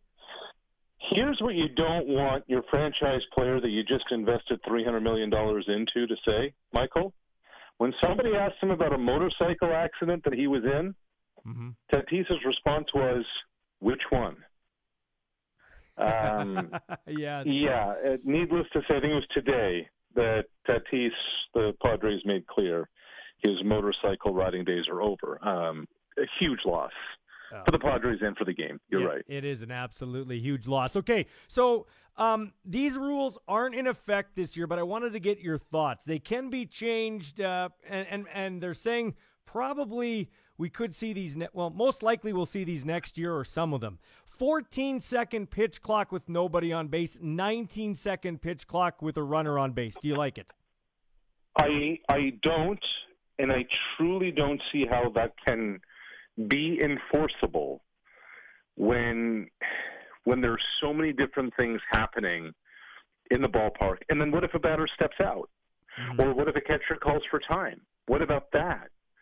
I don't like it, and I don't know how that's really going to be governed. I think that's a big part of it, too. Yeah, so that was one thing. Also, do you think it will lead to more injuries for pitchers? That I don't know. It's a good question. I think there are going to be a ton of injuries this season because of the shortened spring training. You're talking about ligaments and you're talking about tendons. What they've asked these guys to do over the last few years is just destined for disaster this year. That you go from 2020, a regular spring training, then the COVID shutdown, then a 3-week accelerated spring, a 60-game season, a full season, now a shortened spring again for preparation. Over 162, Michael, I bet you we're going to see more ligament and tendon issues for pitchers than we have ever seen in any other season. It's a very good point. Arash Madani joining us for a couple more minutes with the Madani Report. I think we're both in agreement. We like the universal DH, right? Absolutely. Yeah. Tired of seeing pitchers swing miserably at pitches. Yeah, except for Ohtani, it's a free out. He'll be the DH, don't you worry. Yeah. How about bigger bases? They're talking about oversized bases. What do you think about that? I think it works well in your slow pitch league, Michael, down there in Regina. Yeah. I'm not sure how much I'm a fan of that in the big leagues. So how do we get Arash, the younger fan, involved? They didn't cancel the season, so that's great. They'll stay top of mind. That you said it a couple of weeks ago when you were on here. The average age of a baseball fan is 57. So I think part of the problem, would you not agree, is the speed of the game. We need to speed it up. Like, I know when I can go to a junior hockey game or an NHL hockey game and it's done inside of 3 hours, that's a perfect night for me. I don't want to be sitting at a ballpark for 3.5, 4 hours. Yeah, I hear you. And speed of the game is important. And I like that there's the minimum 3-batter rule. Right. You know, and look, this is the business of baseball.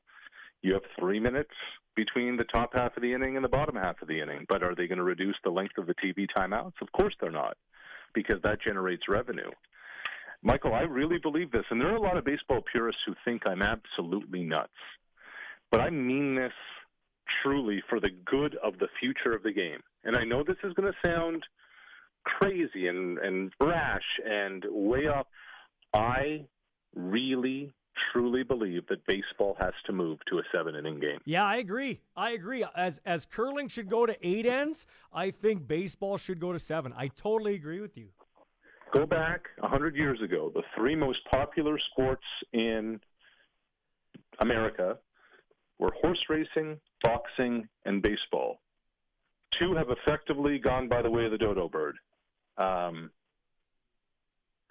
Baseball's got to make some radical changes, or look at the path they're on right now. Well, I'm going to let you stew in this till we meet again in a couple of days, because I talked to Peter Loubardias, a fellow Vikings fan, about this earlier in the show. I'll get your comment the next time we're on. Kirk Cousins has the best agent in professional sports. True or false? Hold your answer. Thank you for the Madani report once again. I appreciate it. Thanks, Ballsy. Bobcats, Badgers, Boilermakers, Bruins, and Blazers, Blue Devils, Crimson Tide, Scarlet Knights, Red Raiders, Catamounts, Cougars, Wolverines, and Panthers, Aztecs, Trojans, Tar Heels, Pirates, and Ramblers, Dons, Friars, Gales, Titans, Islanders, Razorbacks, Racers, Rams, Zips, Lancers, Tigers, and some Bears with the Spartans twice. We're only halfway there. Hurricanes, Huskies, Hokies, Hawkeyes, Hoosiers, and Horned Frogs, 4 Wildcats, 2 Raiders, and 3 Bulldogs, fighting Illini, fighting Irish and Cyclones, Jackrabbits, Longhorns, Aggies, Cowboys, and Broncos, Golden Eagles, Gamecocks, Peacocks, Mocs, Blue Jays, Blue Hens, and Jayhawks, Buckeyes, Spiders, Volunteers, we're all finished. Write them down, fill out the brackets, it's March Madness. There you go, from our production staff in the back. Thank you to them for putting that together for us. NCAA March Madness begins today with the first 4 play-in round. So it is time to fill out your brackets. Most bracket competitions have a deadline of Thursday. Some do include the play-in round. So how do you fill out a bracket if you're not obsessed with college basketball? Well, there's no wrong answer. The odds are borderline impossible for a perfect bracket, whether you know what you're talking about or you're selecting based on something random like how handsome the players are. In a new survey, 47% of people say they fill out their brackets based on the team's win-loss record. 45% say they mostly go with their gut. Another way of saying they're basically totally guessing. 45% of people look at the team's seed numbers, 3 versus 14. 30% consider a team's performance in previous years. 26% use analytics. Sports nerds ruining sports. 23% weigh their personal connection to the schools. 16% consider their conference. And 15% look at projections. Then it gets more interesting. Good chunk of people base their pick on the name of the school or the team. 5% select the winner based on the team colors. Another 5% do it based on the team's mascot. And 2% say they base it on something else, which to me is mysterious and intriguing at the same time. Now, I said this earlier in the show. I have no idea about college basketball. I'm going with the Tennessee Volunteers against Gonzaga. I like orange. That's Tennessee. And Gonzaga's in Spokane, and I've been there. It's a nice city. So that's my mentality. Picking it across the glass, Mosh, you have absolutely no idea. You wouldn't know. No. Couldn't if I wanted to. I know a Faith Reed from the U of our women's basketball team went Gonzaga and Arizona, so we were half right, I guess, depending on how you want to look at it. Now, here's some other stats as it relates to March Madness. An estimated $10 billion just in the States alone will be wagered on games this year, which is about 30% more than the Super Bowl. $4 billion of that will be illegal money. The annual revenue for the NCAA last year was nearly $1.2 billion, and the NCAA distributes around $170 million of that to Division I schools. College basketball's highest paid coach is not Mike Krzyzewski, who's about to be done at Duke. It's Kentucky's John Calipari, who makes $8.1 million. And to the players, the NCAA shells out nothing. Now, for what it's worth, the average Division I men's basketball scully is $71,400, or about $17,850 a year. Corporate bosses in the States, now this isn't Canada, mind you, just the States, they'll lose about $13.8 billion due to unproductive workers during the tournament. The average worker spends 6 hours watching games. It's not as bad in Canada, but it'd be higher if you factored in people here watching, and they do watch. And even people who aren't fans become invested. If they do NCAA bracket pools at work or online like we do around here, the odds of finishing with a perfect bracket, that means guessing all the games correctly, 1 in 120 billion. So that's not going to happen. In other sporting news, the Chargers are signing former Patriots cornerback J.C. Jackson to a 5-year deal worth $82.5 million, including a $40 million signing bonus. Now, this guy is an emerging star that not a lot of people have heard of. He's allowed 8 touchdown passes in 4 years, and in that same span, he's picked off 25 passes, so he is a stud. I don't know if he's worth $40 million guaranteed, but the Chargers definitely think so. Deshaun Watson talked to the Browns today. Saints and Panthers are making a push, and now the Atlanta Falcons. So if they go for him, where does Matty Ice end up? Maybe he's in Indianapolis, because the Colts did look at trying to get Deshaun Watson from Houston. However, Houston would not make a trade within their division. And I would suggest strongly Deshaun Watson should get more of a haul than Russell Wilson. Tom Brady is back, as we know, but we've heard enough about Tom. How about we hear from the guy who thought he was going to be the Bucs' new quarterback? No!